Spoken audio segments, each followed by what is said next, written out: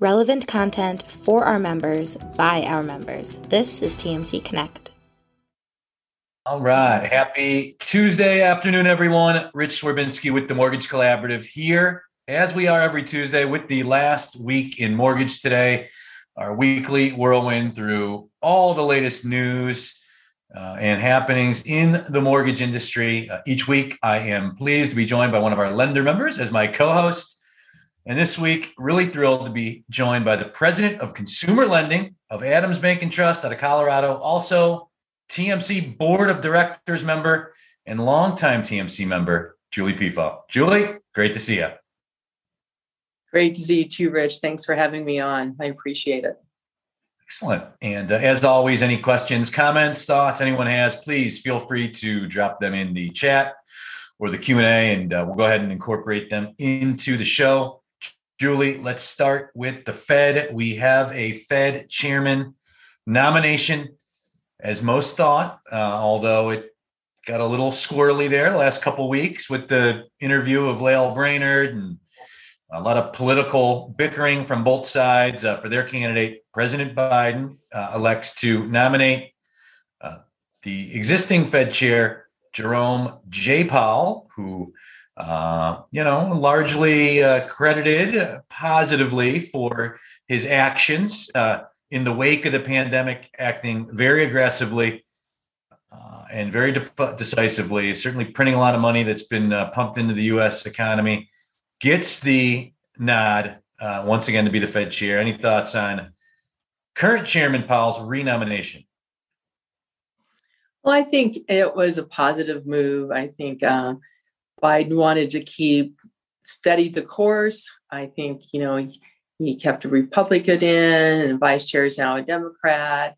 Powell is not controversial. He's brought a lot of jobs in.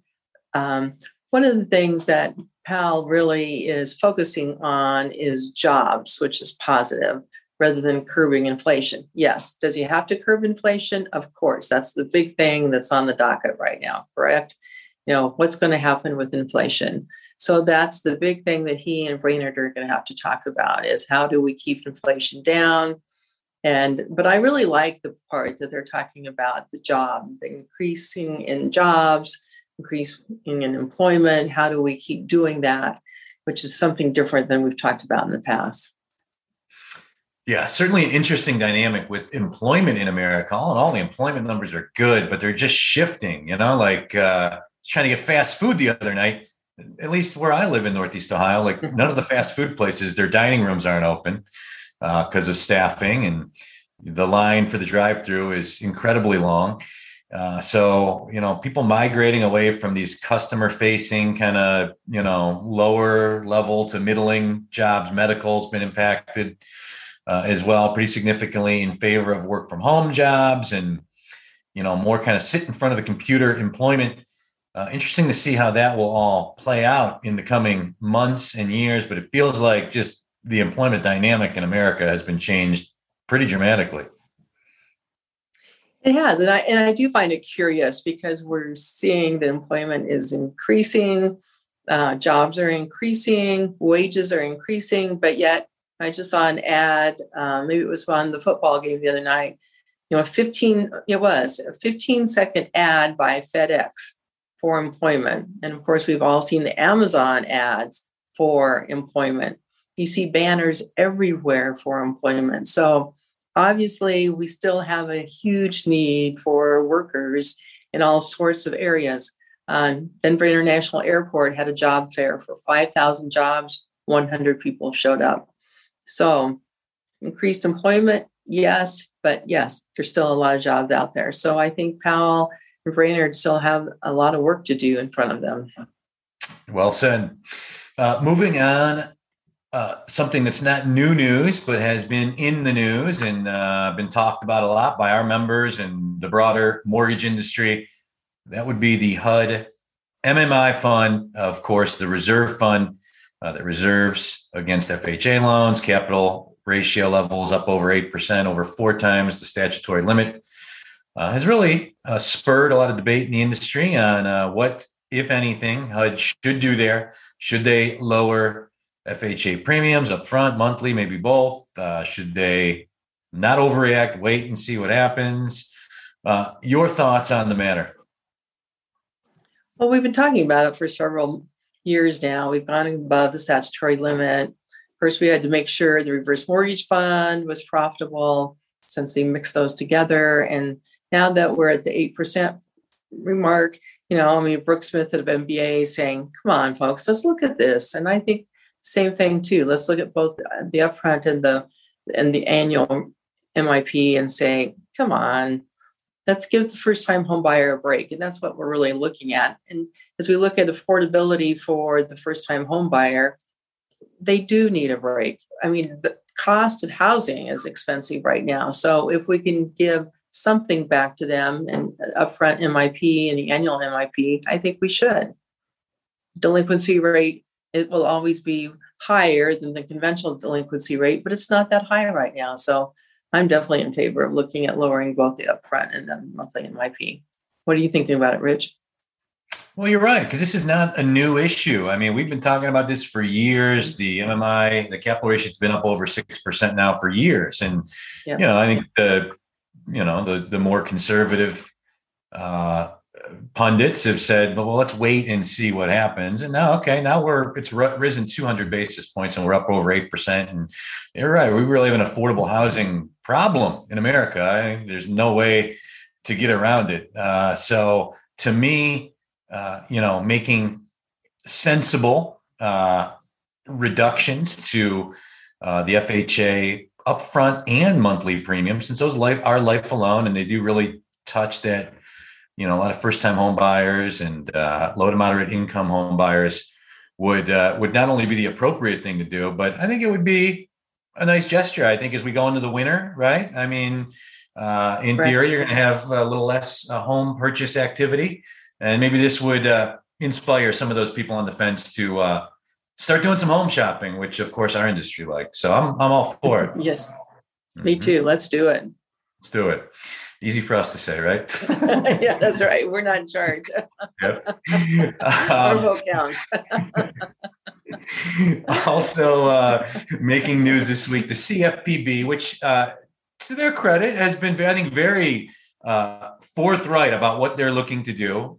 It's clearly going to be a more intense regulatory climate as we move forward. Yes. But I think they are telegraphing. Hopefully, it's not enforcement by regulatory action, but basically they came out this week and said that they are right now in the process of doing a pretty comprehensive review of just all the HMDA data that they're collecting, and trying to assess its effectiveness in detecting discrimination, redlining. And I don't think, not a surprise to any of us in the industry, we've been talking about it for months, that clearly CFPB is going to be getting around to taking a look at this HMDA data, ways they can use it to hold lenders accountable, to making sure they're not participating in any type of discrimination, and making loans available to people of all ethnicities and income levels.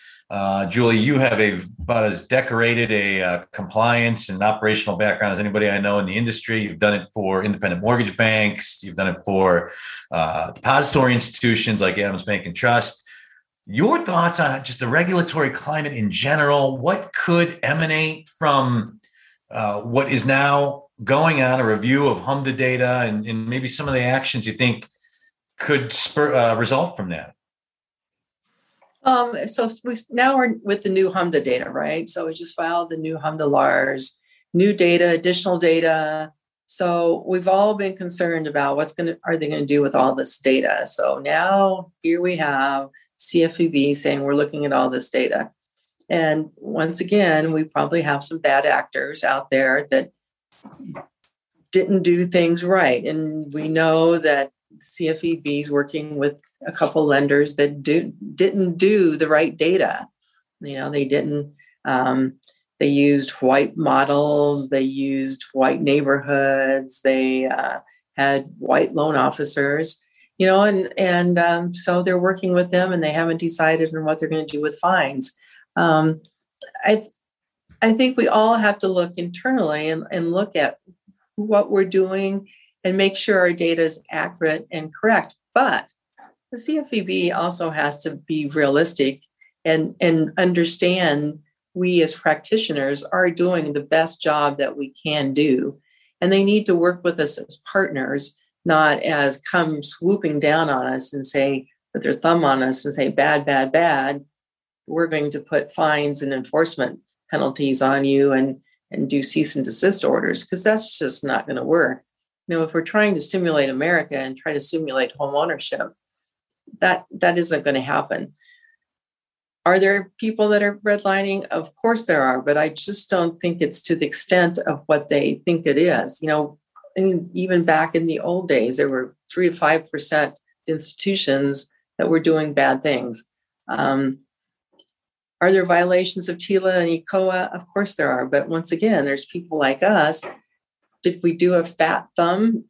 I don't know. I mean, people do that all the time. But I think we need to continue to work with the institutions to say, here's what happened. You put out a quarterly bulletin, and say, this is what we've seen. Here's the errors that we're seeing. Here's what we see that you can do to fix those errors. That's, again, the partnership that we should have with the CFPB, rather than just have a real enforcement hand with the lending institutions. Well put. Yeah. And let's hope that is the case. That was not the case the last time we had a Democratic president and CFPB, and was not that tone for sure. Some signs that it could be better here, but proof will be in the pudding. We'll see how it all plays out. But if you're a lender out there on the phone or on the call, you should clearly be doing some sort of review of your own HMDA data, understanding what's in there, looking for errors, and looking for anything that could cause alarm proactively. Because I mean, I was in the banking world for a long time, and you've been in the ops and compliance side of the business for a very long time. Like, self-recognition and showing that you are, conducting your own reviews and doing things proactively to,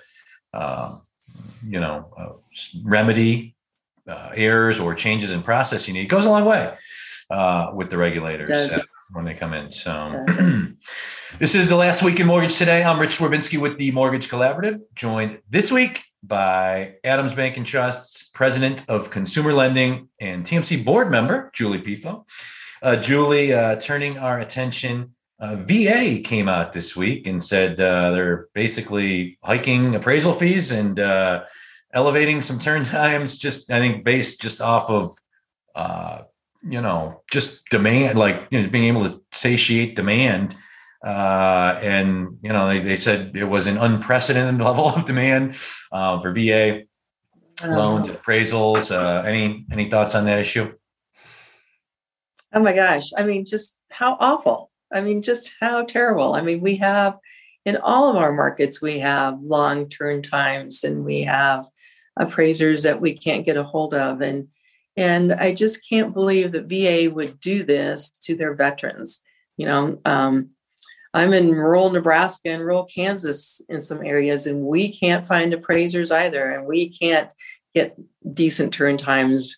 And yes, are they increasing their appraisal fees to a degree? Yes, they are. And their turn times, of course, they are. But I can't believe that VA is actually doing this to the veterans.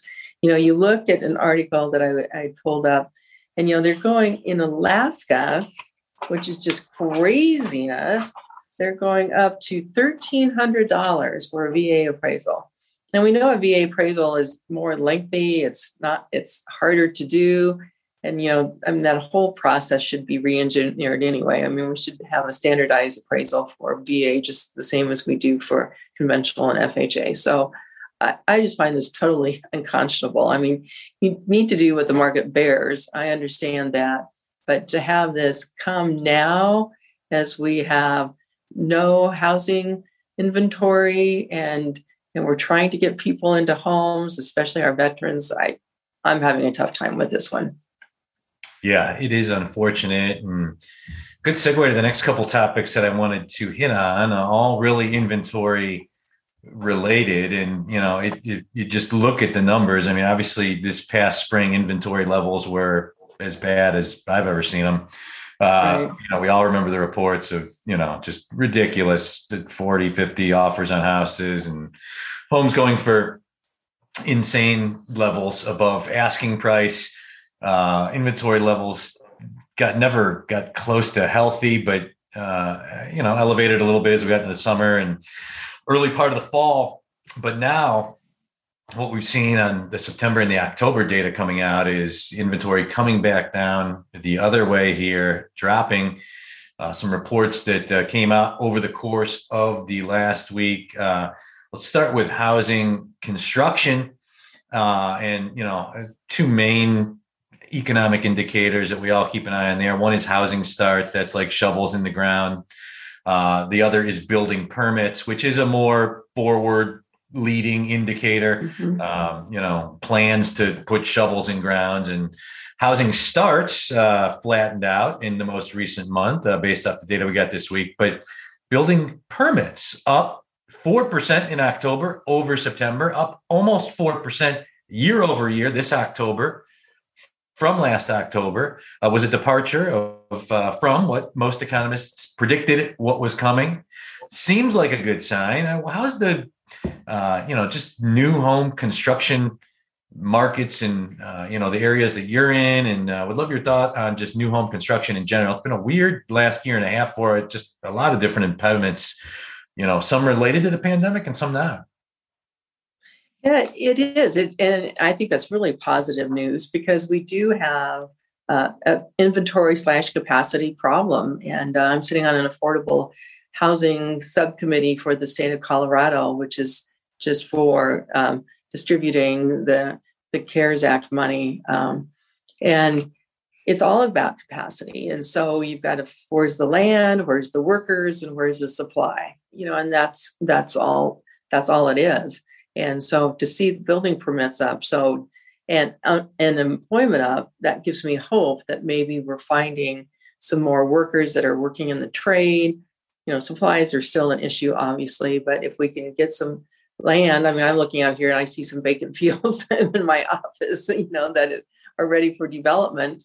And it's still, unfortunately, we're trying to work with some of the municipalities to say, hey, can you streamline your process of doing approvals on subdivisions?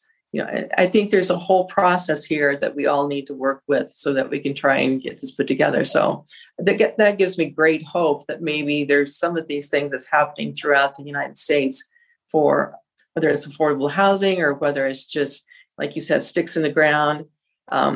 I loved when I travel to look and see how many cranes there are. That's when I see cranes in the air, that makes me really happy because I know there's economic growth happening right there. Absolutely. So moving our attention to new and existing home sale reports also coming out over the course of the last week here. New home sales in October down 6.4% from September. I think largely related to some of the issues we just talked about on new home construction. Existing home sales up 0.8% from October to September, but inside that report, was a report of falling inventory, inventory down another full percent from September, just 2.4 months of homes on the market, and inventory 12% lower on existing homes than it was a year ago. This inventory issue, we've had some contrarian opinions on this, some guests that we brought on this show and others. But I know there's a lot of second homes out there. There's people that own second. To me, it just still really feels like America was a little underbuilt going into the pandemic. And then we've had a lot of things that you just mentioned that have really slowed new home construction. It really is tough to see a path where inventory is not an issue and home values don't continue to at least go up incrementally. I would love to hear your thoughts on just the broader inventory issue in America that obviously directly impacts our industry. I don't see any relief in sight at this point in time.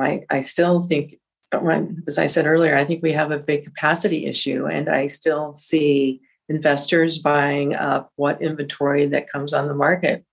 I saw an article on TV in Atlanta about one company owning hundreds of thousands of rental homes, which just blew me away. I had no idea.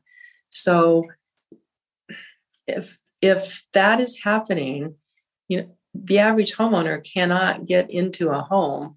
We have that capacity issue. So, trying to look at the renter versus the buy, it's just not happening for those people. And so we've got to find capacity somehow. And when you have 2.4 months of inventory, that's not good for us. So I think it's going to continue to happen. Now we're getting into the season where people aren't going to put their homes on the market anyway. It's just seasonal for most of us in the United States. It's going to stay that way until probably March, April. So I think it's just going to continue to be an issue for us. We've got to find capacity supply somehow. And I don't know how that's going to happen until we figure out the lower issues of working again with municipalities. We've got to streamline, we've got to find the land. We've got to work with different ways of creating capacity. I know we're working on the state, and it's not tiny homes. Tiny homes is not the answer, One of the things that we're working on is, can we create modular home factories? The cost of modular home factories to build a modular home is $87,000 versus $308,000 for a stick-built home. So if you can find the land and put a modular home on that, again, I'm looking at affordable housing versus just overall housing. But, there's some different issues that you can look at too for capacity. But I think it continues into 2022. It's great to hear some of the things you're doing in the state of Colorado, because it's a complex issue. It's not simple. There's no simple fix to, national housing stock and inventory issues. And it's going to take people like you doing creative things like you're doing in the state of Colorado to fix the issue on a state by state level. And be interesting to see, if the federal government gets involved. Again, it's complex, and there's always unintended consequences of anytime government tries to, stick their paws into anything that is happening. Yeah, but you would think that I've been saying this for 9 months now. It seems like there's something they can do to make it a little less advantageous for institutional investors and corporations to keep gobbling up homes. The company in Georgia that you talked about. To me, is it going to fix the issue? No, but it seems like, that it at least will help. And the only people being adversely affected in theory are the companies that are gobbling up all these homes and renting them out, selling some of them. And but this winter is going to be interesting in general. I think we've seen in application statistics from MBA and others that the volume's starting to drop off. It's especially these last 2-3 weeks here as we've gotten into November. We've seen some reports from like Realtor.com and they're companies that it's in their interest to put out flowery results about housing that would seem to indicate that hopefully people are planning to list their homes over the holiday season and into the winter. But, and then it's the winter itself. You live in Colorado, I live in Cleveland. I mean, the purchase market in Ohio and Northeast Ohio, where I live, is very impacted by how brutal of a winter we have. So a lot of different variables at play, and it's going to be an interesting winter for the mortgage industry. I don't think there's a lot of very all over the board predictions for what is ahead of us these next 3-4 months. I think we've got to be creative. We've got to understand what our markets are, who's in our market, who's trying to develop our markets. And I think it is going to be a different winter for us. I mean, right now, we don't have a drop of snow. We have now broken the record since 1934 of the most days without snow in the Front Range of Colorado. So it's different everywhere right now, what's going on with markets. So we could be building a ton of homes if we had supply and inventory. Absolutely. So this is the last week in Mortgage Today. I'm Rich Stravinsky with the Mortgage Collaborative, joined this week by Adams Bank and Trust, President of Consumer Lending, Julie People. Julie, what else? What as we head now into the Thanksgiving holiday and into 2022, what else has got your attention right now outside of the normal day-to-day stuff, being a leader in our industry? Anything in particular that you're keeping an eye on personally, or initiatives for your bank that have kind of bubbled to the top of the to-do list? Well, I think with my loan officers, I'm really going back to basics with my loan officers. I'm working with them on business plans.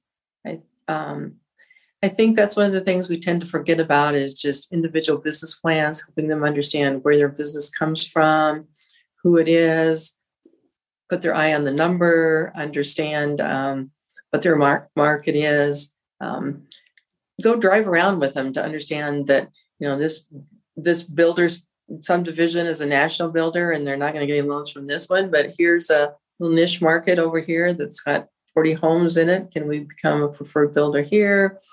Who's the realtor that's doing a lot of business? So I think we tend to forget about that in a lot of times with our loan officers. So that's one of the things I'm doing with our loan officers for 2022 is going back to basics with the loan officers.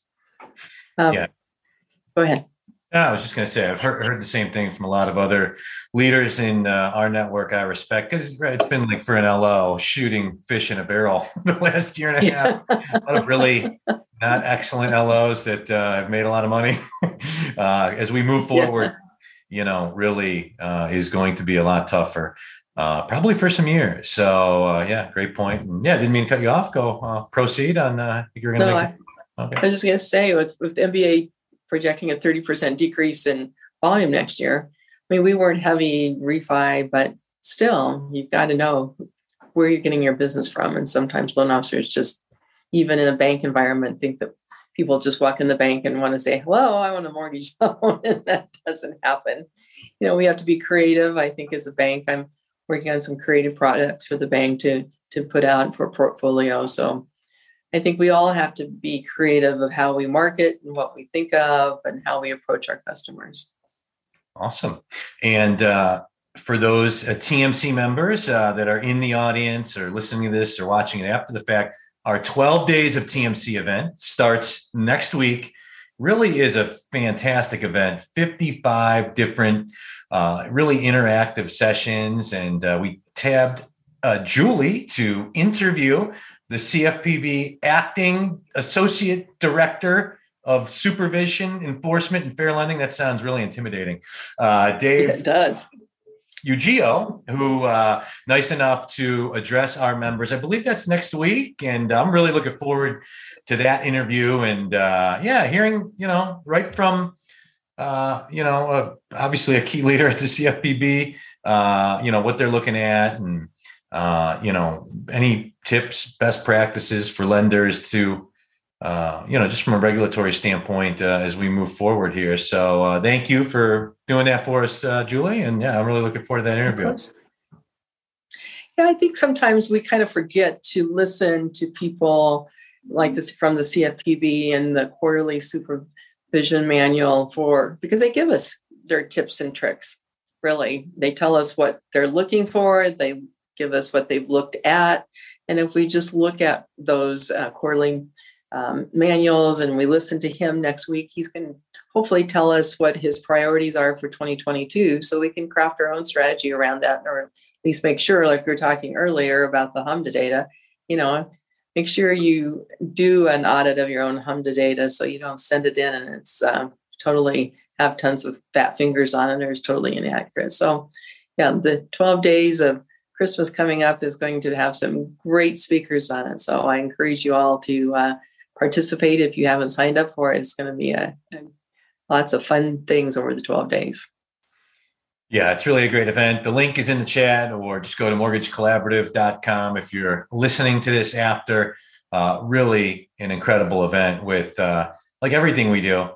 Julie's on our board of directors. Our board of directors is intentionally populated with our lender members. So one of many cool things about TMC, kind of managed by our members, and everything we do from our in-person conferences to events like this 12 days event. We have no MO in putting this agenda and all these sessions together other than to give our members exactly, what they're looking for, what they want to hear about, what they want to talk about, the most pertinent issues facing them as they head into the new year and what is going to be an interesting and tougher year. So I hope to see many of you in these tic-tac-toe video boxes in the coming weeks on the 12 days event. So, well, Julie, always greatly enjoy talking about our business with you. Appreciate your involvement with TMC, your early belief in TMC, and all you do for our organization and for co-hosting the Last Week in Mortgage today. Thank you. I enjoyed it.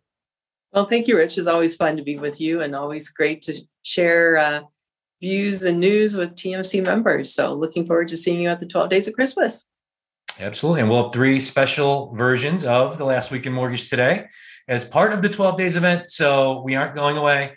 We'll be here as we are every Tuesday at 2 p.m. Eastern for the show live. And then, of course, we make these into podcasts where a lot of you listen and upload them to our YouTube page where a lot of you watch after the fact as well. So until next week, have a very happy Thanksgiving, everybody.